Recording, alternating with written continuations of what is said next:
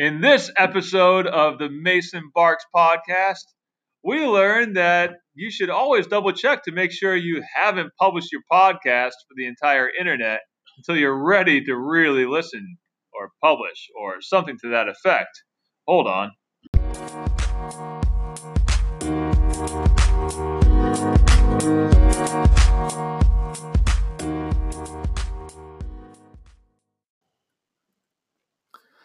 Some people will point out that even without the bombing of Pearl Harbor, it may have been inevitable that the United States would have gotten involved in World War II, as they will argue that we were already involved economically, even if not directly. Some people will point out that even without the bombing of Pearl Harbor, it may have been inevitable that the United States would have gotten involved in World War II, as they will argue that we were already involved economically,